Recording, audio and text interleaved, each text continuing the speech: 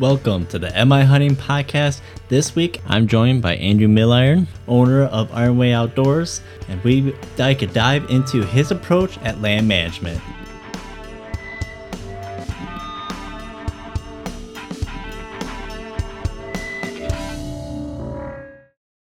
I'm assuming that you've been pretty busy this summer. Extremely, yeah. I was just reading. I was just catching up on some stuff on your website, and it looked like you do pretty much all of it with your consultant business, huh? Yeah, I try to offer as many services as I can. I'm certainly not the world's expert, but been doing it a little while and know a few things. So yeah, it helps out. So yeah, definitely. Yeah. And actually, I do want to start out that I'm sure you really don't ever remember me, but I actually met you at least a couple years back now, back at one of the outdoor shows. I think it was one of the first ones when they held it over in Gaylord instead of in Traverse City. I gotcha. I think you were doing one of the, it was the QDMA booth at the time. Yes. Yeah. Okay. Yep. And you had actually got me first signed up with QDMA, and you would give me one of your business cards, and I actually had kept that up by one of my bar areas, and I was just like, you know what? I was looking at the the NDA page and whatnot, looking at the branches, like, that's right, like Andrew, I know that name somewhere. Like, why do I know that name? And I ran downstairs and sure enough grabbed your card. I'm like, that's the same guy. Yeah. I gotta talk to him again. That's a neat story. No kidding. Okay, that's great. Some perspective of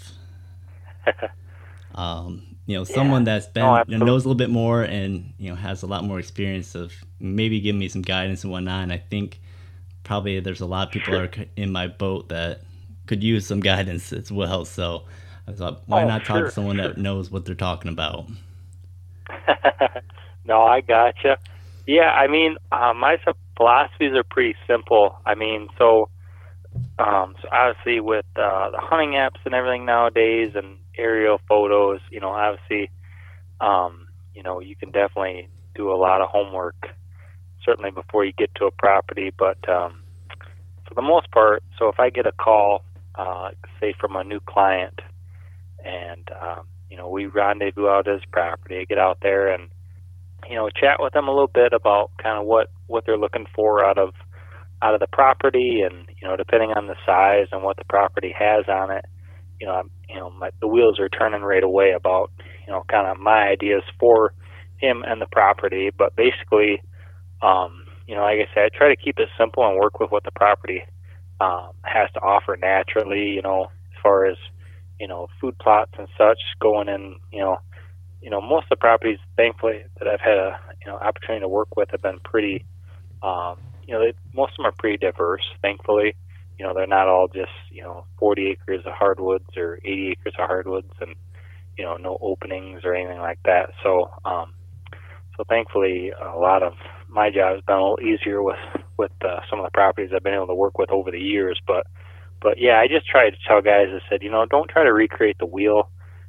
Start small, keep it simple, and just kind of work with, enhance, the areas and the, I guess, different components of the property that the deer are already using, and, build on it from there. Like a lot of times when I'm doing let's say I'm doing a couple small food plots for a client and they're spaced out over the property, I say, well, let's start small. Let's start with, a cover crop maybe in the spring, and let's see how the deer respond to it. If the deer just absolutely annihilate it, you probably have a few more deer than you think. And then I said, then that way, when we do that fall planning, I said, we'll have an idea of, we're not going to put in, $10 a pound seed. We can put in something a little bit more economical that the deer will still enjoy and get, benefits from, but will be more cost effective. Just lots of little things along the way that, you kind of learn and figure out. But yeah, basically what I do is get on a property, and honestly, what's on the property is probably just as important as what's around it. If you've got, tons of bedding, a stone throw off your property, why waste the time, basically, I think, to take the time to put a whole bunch of bedding necessarily on your side when you can, maybe your side is more open and you can create more food, or maybe you have good transition cover and you can do, different things to help funnel the deer, or do some hinge cutting, and different types of management strategies to help create different opportunities for yourself to get the deer to come through your property, or whatever the case may be. So it's just basically kind of looking at it, like I said, just starting small, keeping it simple. But definitely start with a plan. Don't just kind of, I'm going to do hinge cutting here, I'm going to do this there.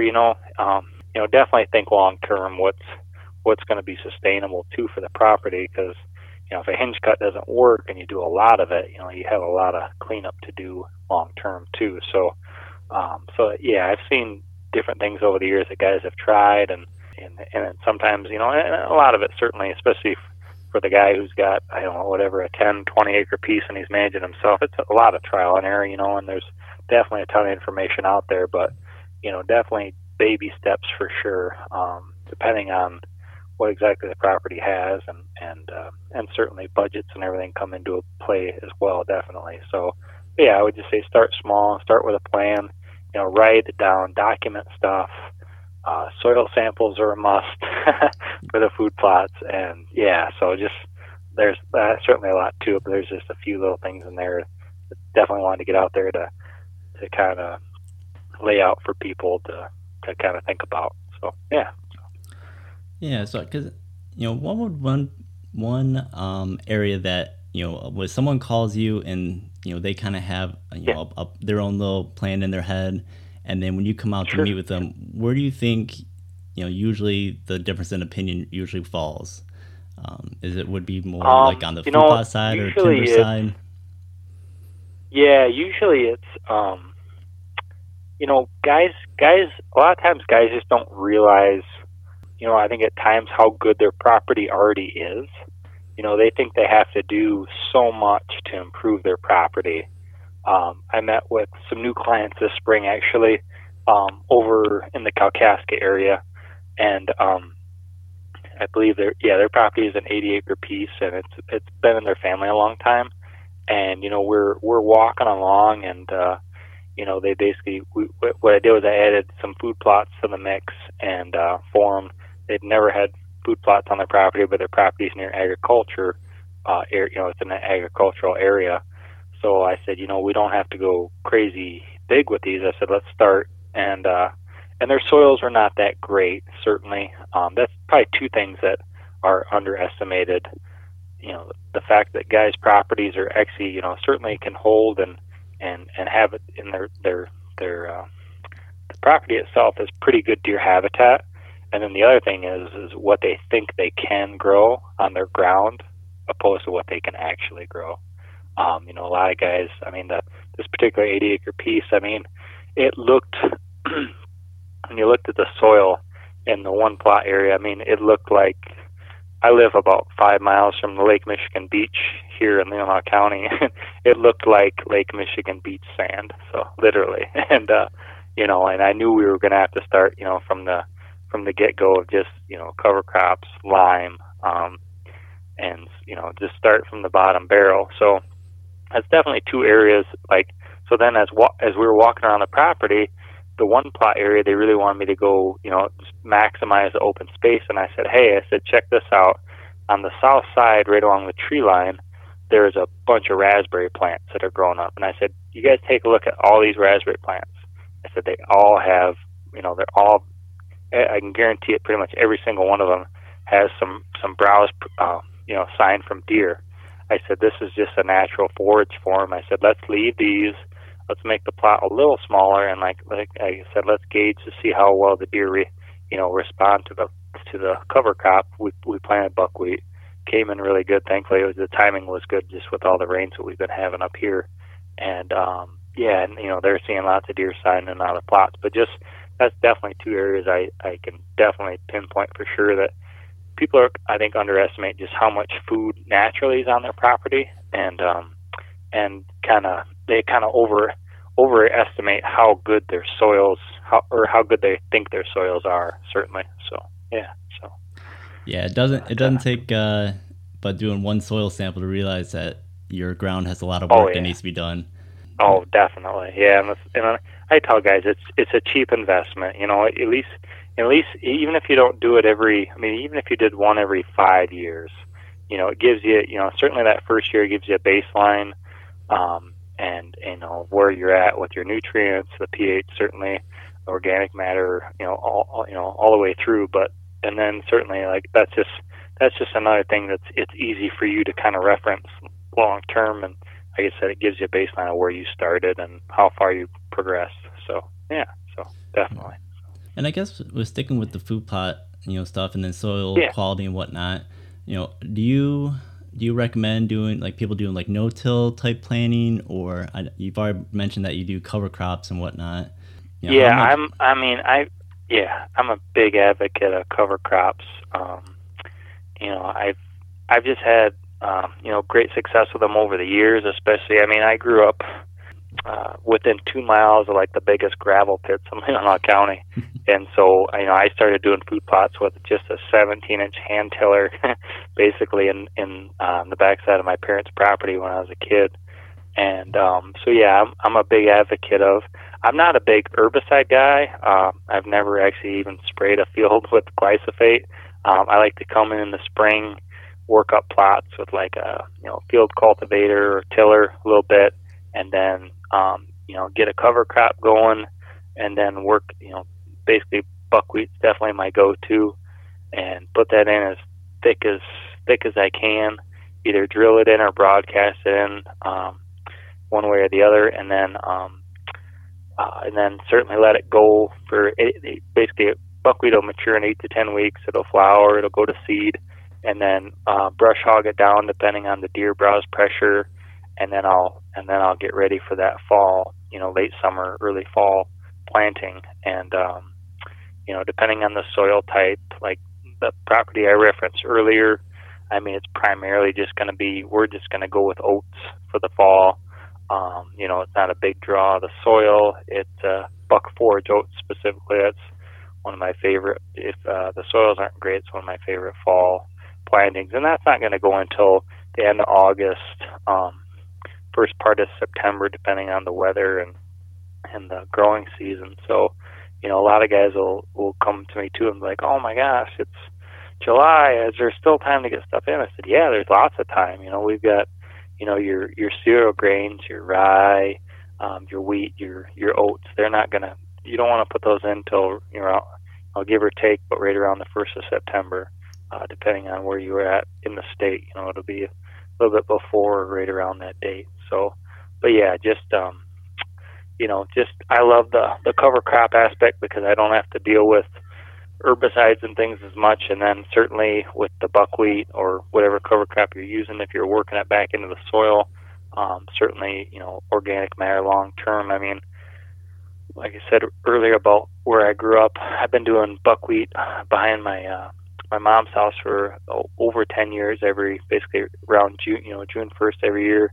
And then a couple of years ago, I was able to get like softball size, purple top turnips, which was a big deal for me because I knew, how long it took to build the soil up and to get those. And it's, certainly something, once you can get the soil to that level, just try not to burn it out every year, replenish it. You don't have to, certainly with turnips and things too, you want to rotate those, but I wouldn't want to plant corn the year after I had really good success with the turnips or something like that. It's just, those are big draws from your soil and your nutrients. And I just think the cover crops can certainly help replenish those, whatever you planted the fall before. And so I definitely highly big advocate for the cover crops, specifically buckwheat if you've got sandy soils. So, yeah. Yeah. And then for there's a couple of things. So with your buckwheat, when you do your fall planting, do you till that back under then? Yeah, plant your exactly. Fall stuff? Yeah, what's nice is it'll act as they call like a nurse crop. So if you let it go to seed and like brush hog it down and till it in, and then like I said, either broadcast or drill in the next seed.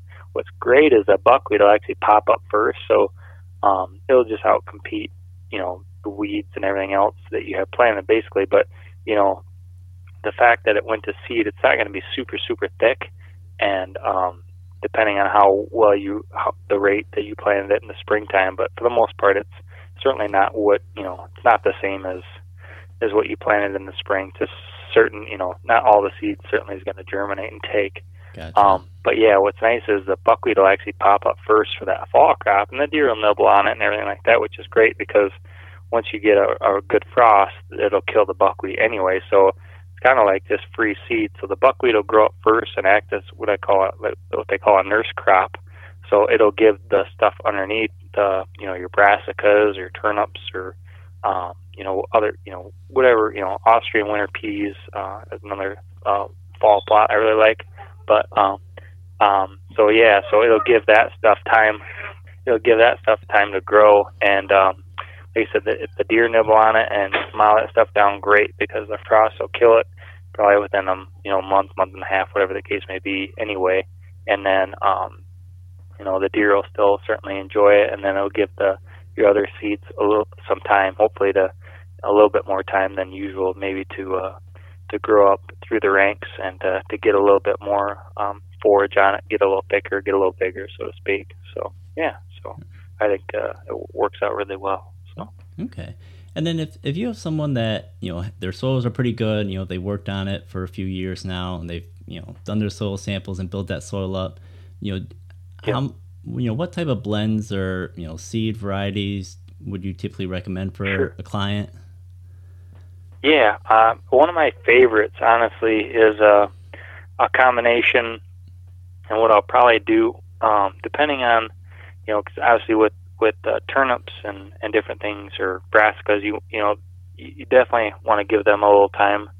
If you can, a good couple months to really get some growth on them before the hunting season starts. So, so let's say you gotta fill the buckwheat in, and then the early part of August you work the buckwheat in, and you're looking for take advantage of let's say you're a bow hunter and you want to take advantage of that first week of bow season with some good offerings for the deer, and your soil's up to par. You've done your soil sample, lime, and everything's good. And you got some decent organic matter in there.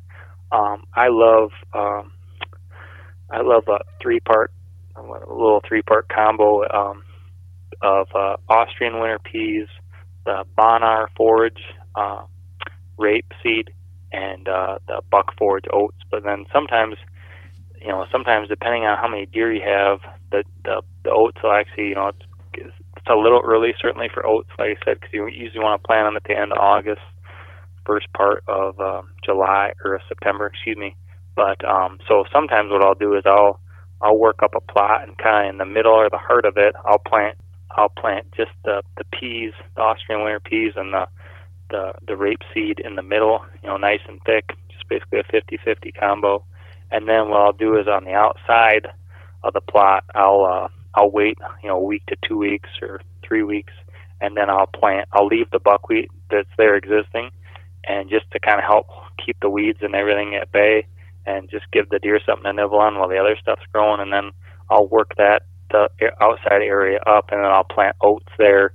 And then, and that's a lot of times I'll do that with plots too, is, if there's a high deer density population, plant something on the outside edge that you don't mind the deer just really hammer early, and then they'll give stuff in the middle of the plot or closer to your stand more time to grow.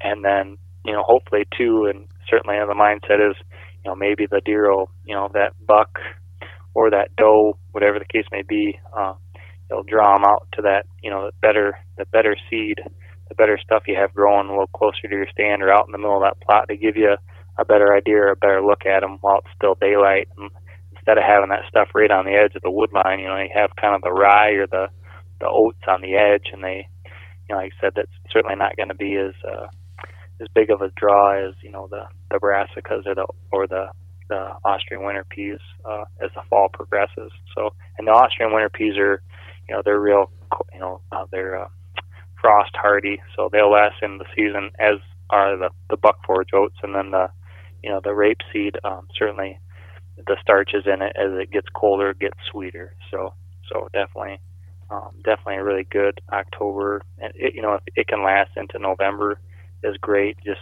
certainly seems like with the the mild winters, our deer population are doing pretty good. But yeah, if you've got enough fields to plant or a lot of area to plant, you can certainly get away with planting a little bit more, or just having enough crops in the field to kind of keep the deer happy later into the fall, hopefully. So.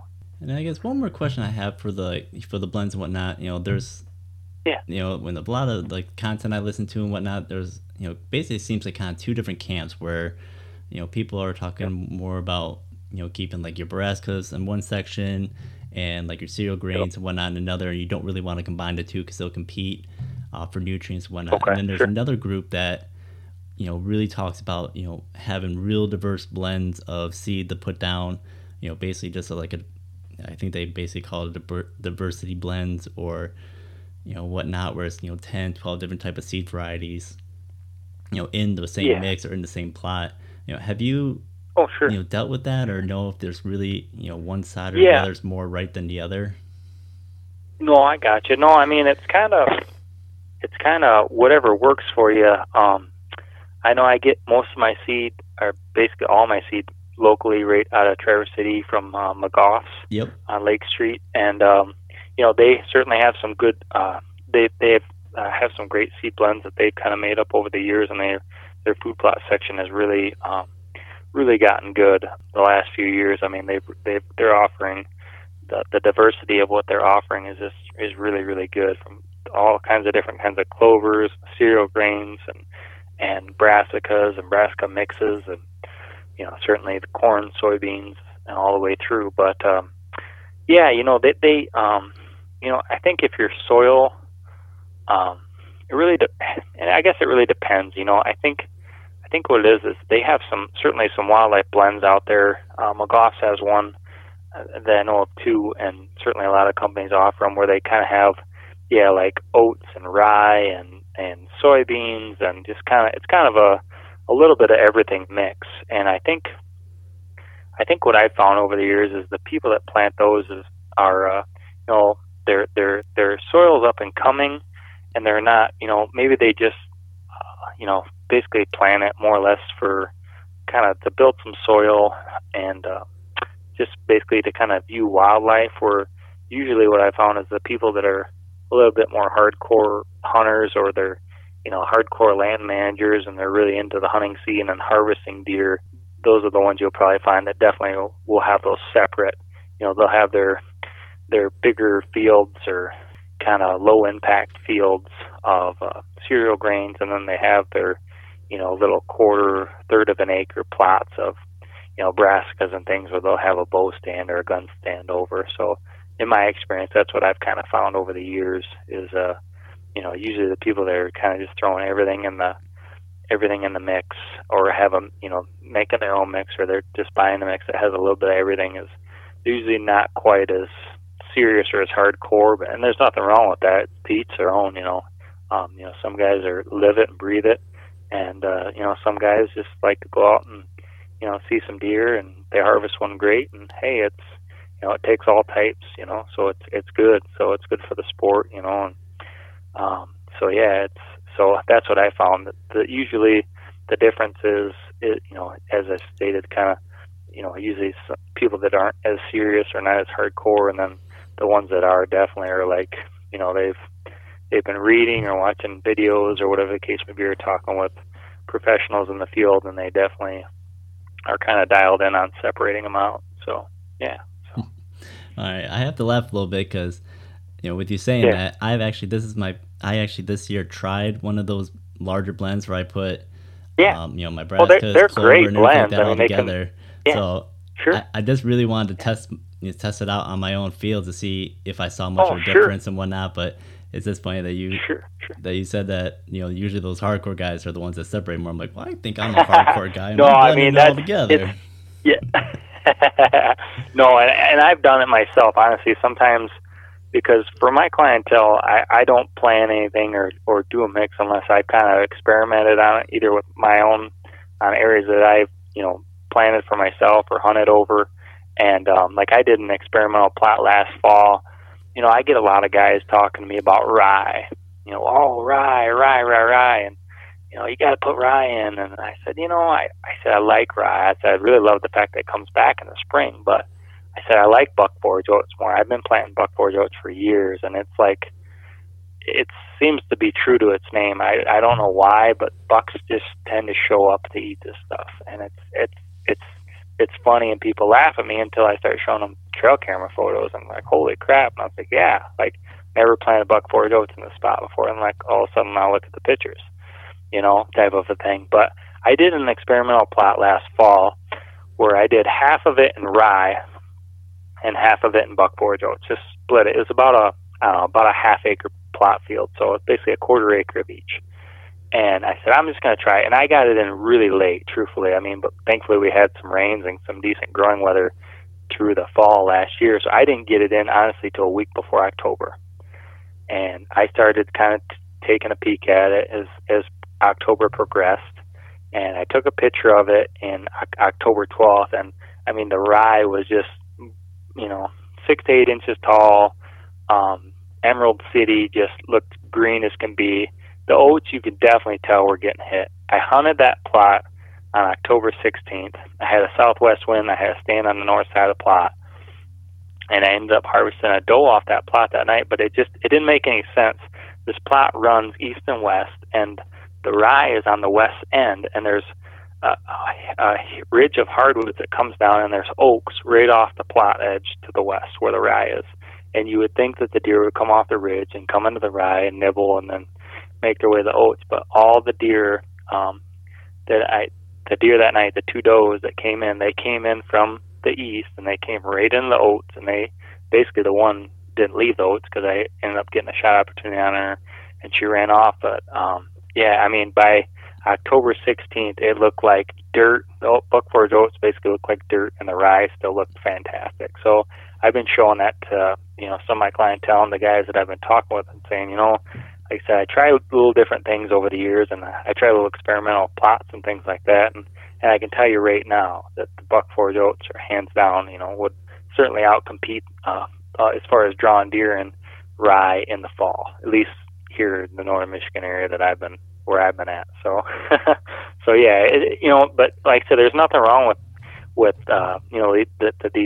these plots and mixes that have a whole bunch of stuff in them.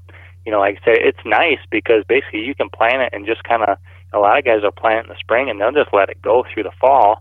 And certainly, like I said, with the clovers and soybeans and things, it's productive through the summer and the fall season. And it's nice because you don't, it's basically kind of, as long as, like I said, the deer allow it and there's not a ton of them, if the pressure's not bad, you'll certainly have something to hunt over come season, depending on what type of equipment you're taking up to hunt. But like I said, they can be real productive. And but yeah, don't read too much into it. It was basically kind of, I didn't mean to stereotype people who plant them, but it was, like I said, a lot of people that I found over the years were kind of newer to the food plot scene that kind of used them, and I've used them before too. And like I said, they can be very productive. But like I said, I've just noticed typically like I said, and there's always exceptions certainly, but the hardcore guys that are really crazy about the management scene are typically tend to separate the Brascas from the cereal grains,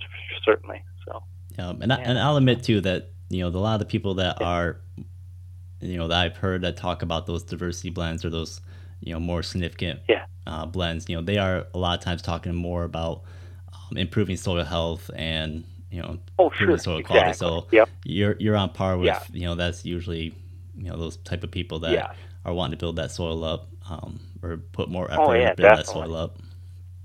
Yeah. Oh yeah, I couldn't agree with you more, for sure. Definitely, it's like I said, there's some really good blends out there, and there's so many companies. I mean, the food plot industry is just, man, it's full tilt. So it's a big business, that's for sure. Everyone loves doing it, for sure. Oh yeah, absolutely.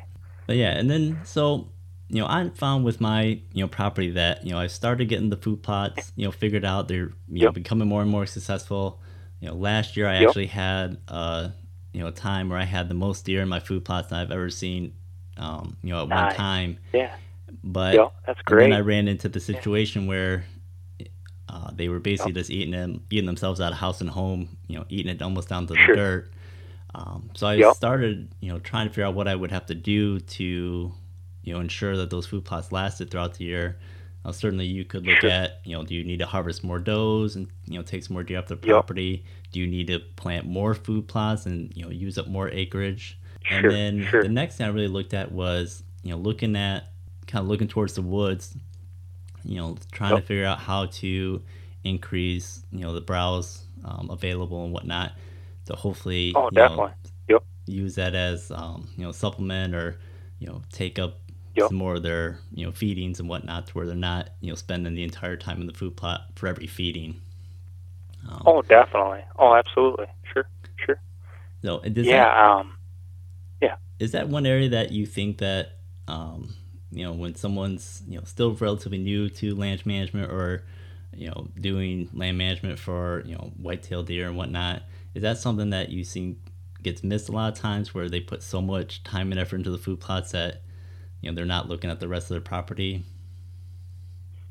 Definitely. Yeah. I mean, that's definitely something, like I said, especially with guys that just, a lot of guys think food plots are the silver bullet, and, they are a tool in, a land manager's arsenal, but they're certainly not the cure-all. And as far as, it's a great question because, a lot of guys, let's say they, like you said, they start, with the food plots, and all of a sudden the deer are just hammering them, and they, expand areas, or they, expand as much as they can, and then they're still kind of scratching their head. But, I know years ago, I used to do a booth at the Hunting and Fishing Expo at Traverse City. It's now certainly the Gaylord show now, but, I used to, promote, my business, trying to show people, showcase, deer and food plots and things.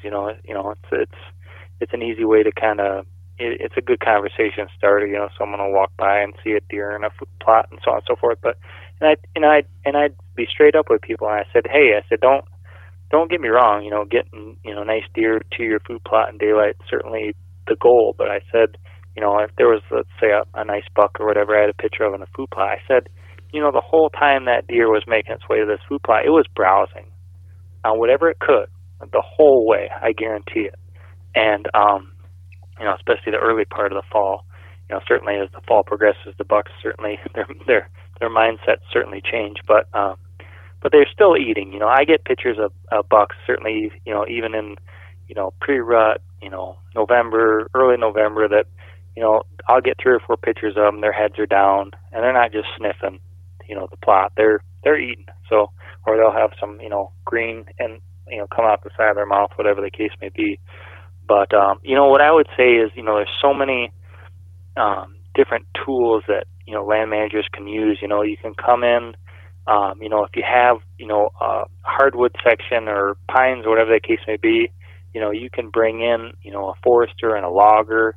And a lot of guys certainly are scared of depending on their what they grew up with, or what they were learned as a child, or their background. But a lot of people are scared of clear cuts. Clear cuts are fantastic for deer. They provide food, they provide cover, bedding, the whole nine. But a timber stand improvement, it can go a long way. It can certainly add a lot of browse and productivity to a property from a food standpoint, from a forage standpoint. It can certainly put money in your pocket, help the wildlife and the habitat, and certainly. So there's definitely so many different things that people can do. Like I said, even some hinge cutting a few trees here and there. I don't know if you're familiar that much with edge feathering around food plots. Kip Adams is there's a lot of guys that are big advocates of it. Kip Adams comes to mind. Yep. I toured a property with Kip a few years back, and he was talking with the landowners a lot about just kind of thickening up the edges and creating, a better transition from, just standing timber to, wide open food plot. But it's twofold too, because you start, dropping some trees parallel to the edges of your food plot as far as from a hinge cutting standpoint, and then it'll also create some browse for them to kind of nibble on, still stay back in the cover, and as they work their way into the plot. So there's just a ton of things that people can do. I know some guys. I've got a client that lives north of me, and he's trying to open up a spot where he's got a stand overlooking. It's kind of on the edge of a swamp, and he can't really, it's so thick he can't really drop the trees without creating, like, basically having the trees get kind of hung up. So what he's going to do is he's going to a herbicide to go and spray in the tree and just kill it standing, so more sunlight can go in, because he's trying to do like a little throw and grow type of a plot near a stand, just to kind of help stop the deer as they work their way through. So yeah, there's like I said, anywhere from logging to killing trees potentially that are standing, which it just depends on the scenario. I probably wouldn't be a big advocate for it, but bringing in a logger and maybe harvesting some trees, or clear cutting if you have a lot of property. Could clear cut even like a 5 to 10 acre chunk if you have enough, or the size of property that warranted it, or if you had a pine stand or whatever, and or like I said, the edge feathering is also another good one. But yeah, I mean, even just hinge cutting a few trees around maybe your stand to help create a better travel corridor for the deer to come by, not get too close to you. But and then there's also I know I went to a QDMA national convention down in Georgia. They had one at Athens, Georgia, at their headquarters a couple years back, and they were talking about using controlled like a controlled burn around stand sites, and it was something like, I think, like 13 times more likely for deer to come within that stand site after a burn in late summer, because of all the new fresh sprouts and greens and different types of plants that sprang up after a controlled burn. Obviously that one's a lot probably tougher for people to pull off. I'd love to do it myself too, but I just don't think I have the confidence to do it.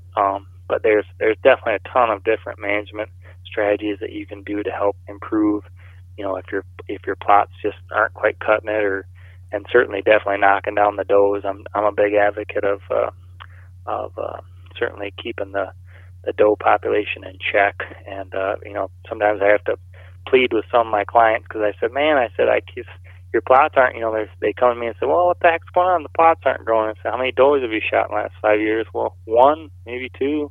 I said, well, there you go. So, so sometimes it's a combination of things, but yeah, it's hard when the deer, and certainly they seem to be able to communicate and talk to each other when they find a good food source. The word gets out certainly really quickly. So yeah, it's really interesting, because late winter and early spring was the first time I really did any like timber management, where I took out a bunch of dead and dying trees and whatnot, and I actually did about a half acre opening where I took a bunch of dead and dying ash, and then cut out just the big popples that were up there.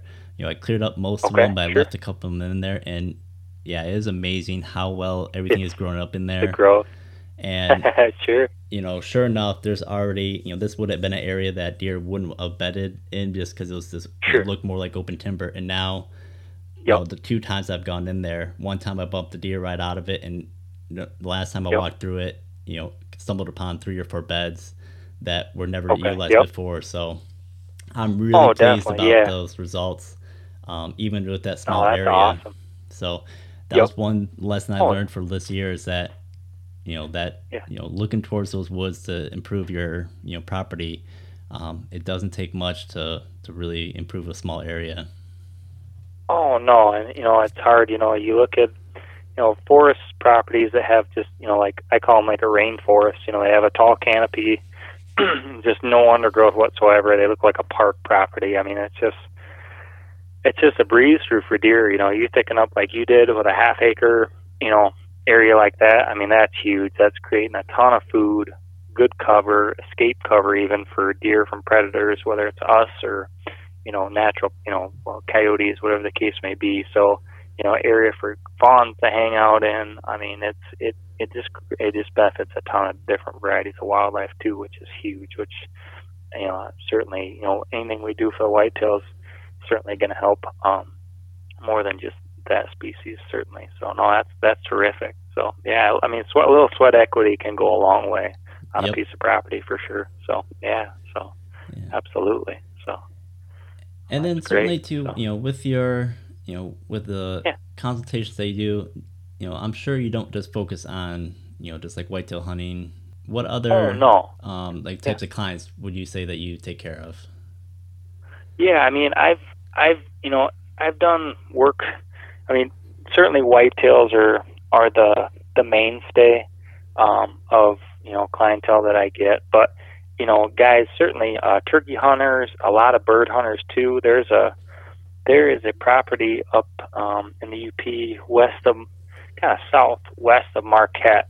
It's a big hunt club. I did a management plan for them. They have 2,200 acres up there, and they have a forest management plan that's been in place for a long time. I mean, this hunt club I think started in the late 1930s.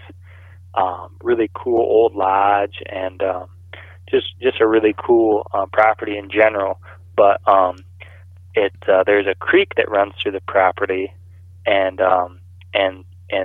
so they've got obviously a natural water source and a couple actually small little lakes on the property as well. But their main event has always been, basically they've been managing for ruffed grouse basically for many years. So they have different stands of aspens. They have foresters that come in and 40 or 80 acre chunks that they'll come in and clear cut and harvest, and the aspens will regenerate. And so yeah, I mean, there's so much out there, and some people I've done some management work for, and they literally just love to see wildlife on their property. I mean, they don't hunt. They just want to enjoy and view more wildlife and give them some benefits that they might not have had certainly before I came along, or whatever the case may be. So, from a management perspective. So yeah, I run into, like I said, whitetails are definitely the mainstay, but there's definitely, lots of different things to manage for. And, but certainly, like I said, managing for whitetails, it certainly benefits, turkeys and grouse and small mammals typically.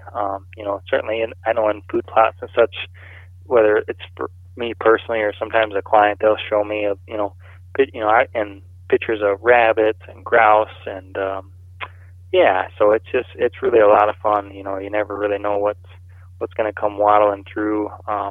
Big old black bear, whatever the case may be. They're always checking out the areas too. But primarily just whitetail deer and grouse and turkeys and things, or and then like I said, unless I'm just managing a property just for them to view wildlife, but those are kind of the mainstays for me, definitely. So yeah. So. Okay. And then if someone wanted to reach out or to inquire of hiring your services and whatnot, what I look on your site, and it looks like you do just about everything. For that process where there's a consultation. What else would you say that you would typically offer to someone? Definitely. Oh yeah, sure. I mean, I can do anything from coming out. You definitely just kind of something I really love to do, especially in the springtime. Right after the season, I'll get a call from someone and they just want basically I work with the landowners certainly, or the people that are leasing the property, and basically however I can help them out. I'm happy to come out and just kind of do a consult, walk the property, point some things out that maybe they were missing or didn't see. I can do anything from stand placements to, like I said, management setups where I can write up, review the property, go through it, write up a management plan with maps, detailed maps and things that go from, 0 to 6 months, 1 to 2 years, 5 to 10 years.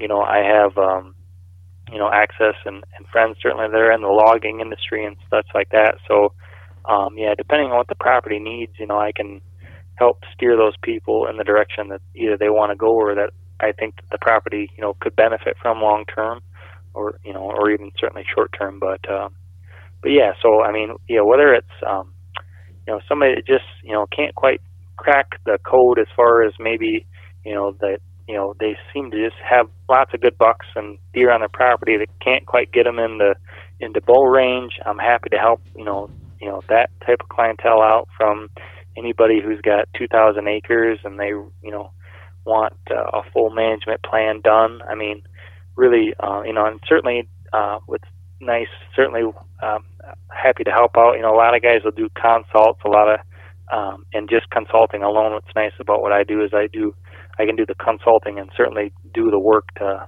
the work on the ground to the boot work. So that's, something that might be a little unique with my business, where a lot of guys will just do the consulting and then just kind of let the people go, and that's fine too. A lot of guys will want to do the work themselves, so I'm happy, like I said, just to come in and give them some ideas or a management plan, and then let them, go on their way. And it's cool to get updates from them from time to time about how things are going or how things worked out. So, but yeah, basically, I mean, I work with landowners on, their, what they would like to see or what they would like to learn or know, and certainly, budgets and definitely are a factor. So yeah, but I'm happy to work with people on basically any level in the outdoor scene of management, and obviously in following through with the management practices of putting the management plan to use, whether I do it or they do it. So yeah, so be happy to help people out in any capacity, even if it's just a phone consult.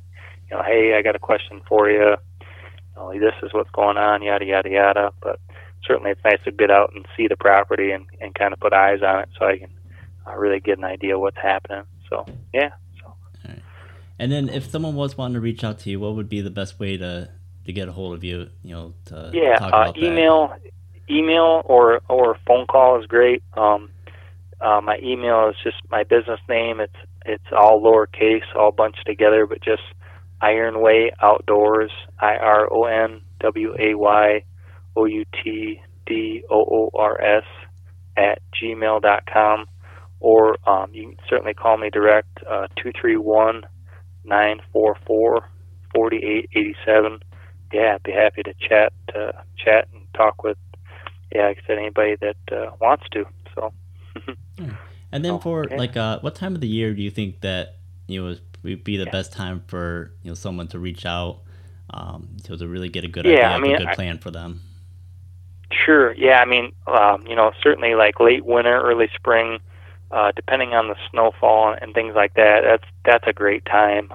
Or even, potentially even the first part of January. I mean, if we don't have a lot of snow on the ground, and it's, certainly the way that things have been going the last few years, seems like the snow has been coming later and later at times, but yeah, I mean, right after the season is not a bad time at all, depending on the weather conditions, or certainly early spring, March and April. May certainly starts to get busy with planting and other aspects of my business that just kind of have really increased the last couple of years, but yeah, so yeah, I'd say late, right after the first of the year, or early spring is probably the best. And but yeah, but certainly don't be afraid. I mean, if somebody is just running way behind the eight ball and they're busy with their business and personal life or whatever the case may be, I mean, I'm happy to even take a walk this time of year and go through and help them out with a stand placement or whatever the case may be. So yeah, so don't be afraid to call and reach out, because I'm happy to help. So yeah. Excellent. And yeah, and I'll make sure that in my show notes and whatnot, I'll put your contact information, so if someone didn't write that information down, they'll have it available so they can look that up as well. Yeah, I really appreciate it. Thank you, Ty. Yeah, certainly. And then I certainly can't let you go before we talk about that you're running the Northwest Michigan branch for the NDA. Yeah. And you've been with you were with QDMA a good long while before that even. Yeah. Yep. Okay. Now, are there any upcoming events or anything like that we need to know about? Yes, we have. We actually. Yeah. No, I'm glad you asked, because we have a women's archery shoot that is taking place at the Kingsley Sportsman's Club on August 14th. Tentatively, we're hoping that the weather. We tried to schedule this earlier in the summer, and we got rained out. So this is a reschedule from our kind of obviously our original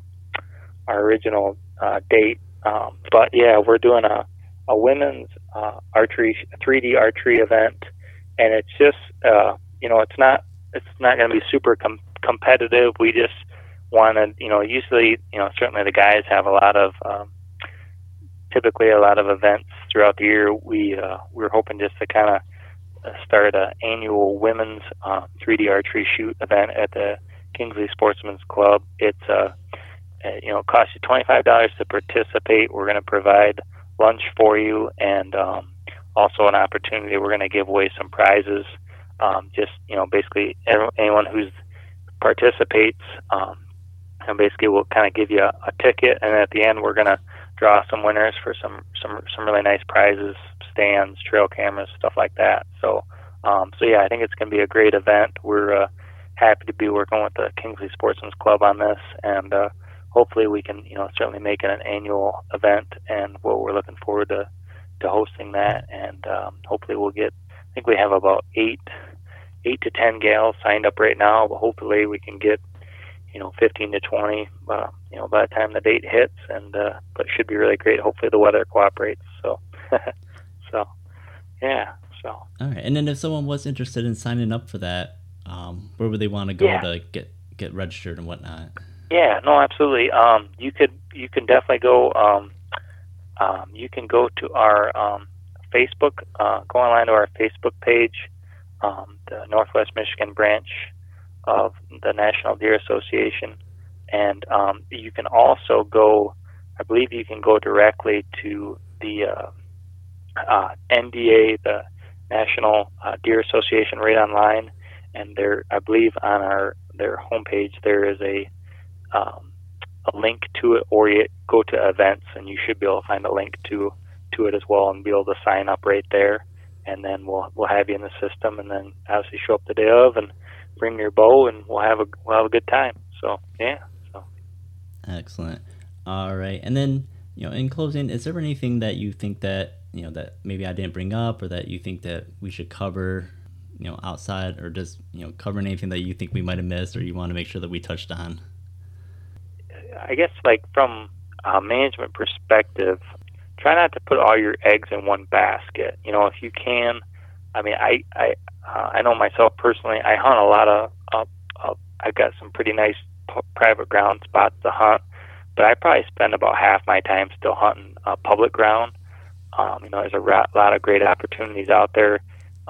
Don't try to put all your eggs in one basket and just hunt one property. Keep it fresh and diverse. It'll keep the the hunting pressure hopefully low. Certainly lower if you're minding your P's and Q's, and worried about your entry and exits and the wind direction and everything like that. But try not to put all your eggs in one basket from a hunting perspective, and or a management perspective, really. But yeah, just try to be as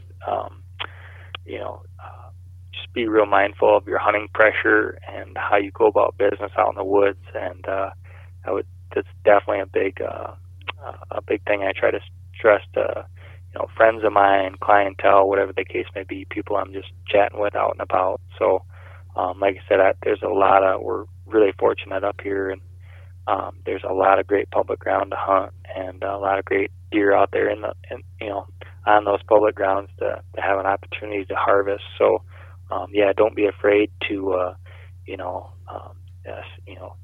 scout and check out a public land spot near where you live, and like I said, it'll just give you some more opportunities, and give you hopefully different sites for different winds, and so that way you're not just kind of locked in on your 40-acre piece, and not over hunting it, hopefully. So yeah, just try to be really mindful of how much time you're spending, especially late summer and into the fall. I'm a firm believer that deer kind of are affected by like the buzz, when guys certainly are coming and going on properties more, even if they're not that intrusive onto the interior of the property. But just try to stay as low impact as you can as late summer, early fall goes around. I mean, I know personally there's some properties that I get to hunt that I really hardly go on, other than to put the cell cameras or trail cameras out in the fall, or plant a food plot. I mean, my stand sites have been set up for a long time, and I'm just kind of hoping and waiting that the right deer comes along, and that's what certainly the trail cameras will help confirm. But and so just try to keep a open mind as far as not trying to overhunt an area and not spend too much time in one spot or one area. Just try to mix it up and that'll help certainly, I think, make it more successful as the fall goes on. So no, that's great. Those are some excellent closing words that, since we focus so much on, land management and whatnot, the last thing you want to do is overhunt it and, ruin your own hunting, even though you put in all that work and whatnot. So excellent words of advice for sure. Yeah. Oh, absolutely. I have seen it and I've done it myself. I mean, I've made that mistake. So it's, take it from me. Try not to spend too much time after you get your management projects done. Just, scout it and, certainly try to do some low impact sits and things if you can, if you're not really sure where the deer are going to come and go from. But you can certainly burn out an area pretty quick. You don't even realize it. So, All right. Well, thank you again. Thanks. I've held you up quite a bit tonight, but I think you gave us tons of great information. Well, I really appreciate you guys having me on, and I was looking up some of your other podcasts and some of the topics you had on them. I'm definitely going to check them out, and I've got some time now in the evenings here and there to peruse, and I'm definitely reading and trying to, just like everybody else, trying to soak up as much information, it seems like, before the fall hits every year, so try to get that edge. But I really appreciate you guys having me on, and I'll definitely check out your guys' podcast and try to keep up with you guys as much as I can, and really appreciate it. All right, that was an excellent conversation I had with Andrew. He did bring up a lot of really good points.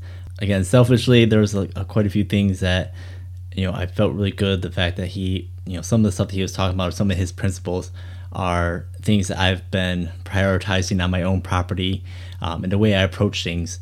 It was really nice to be able to have another perspective, still essentially lined up with what my goals were and kind of what my plan for my property is. There's a couple of things though that he did bring up that he had really good points about. That if you are starting into land management, it is very important that you go in with a plan. You can get bombarded with so many different ideas of how to approach land management. There's so many different techniques that are out there that you can try, and it's really important to have basically for the long term.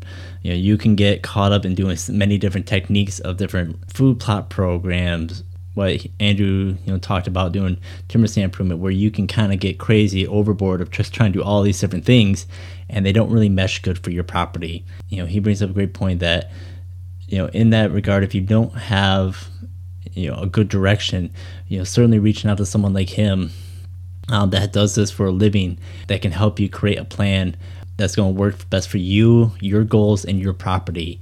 Certainly with him being a North of Michigan guy living and working in this area, he's got firsthand knowledge of the types of terrains in the area. Like he said about the soil qualities and whatnot. Here in Michigan, we've got some pretty bad soils for a good portion of the state, especially when you get close to those lake shores. There's a lot of sand and whatnot. So he understands that those struggles and that how to address and change a plan to accommodate for those areas. And I really loved his closing remarks about having put so much time and resources into improving a property that it's really hard not to essentially try to overhunt that or end up overhunting it, because you put so much time and effort and you want success so badly on that property.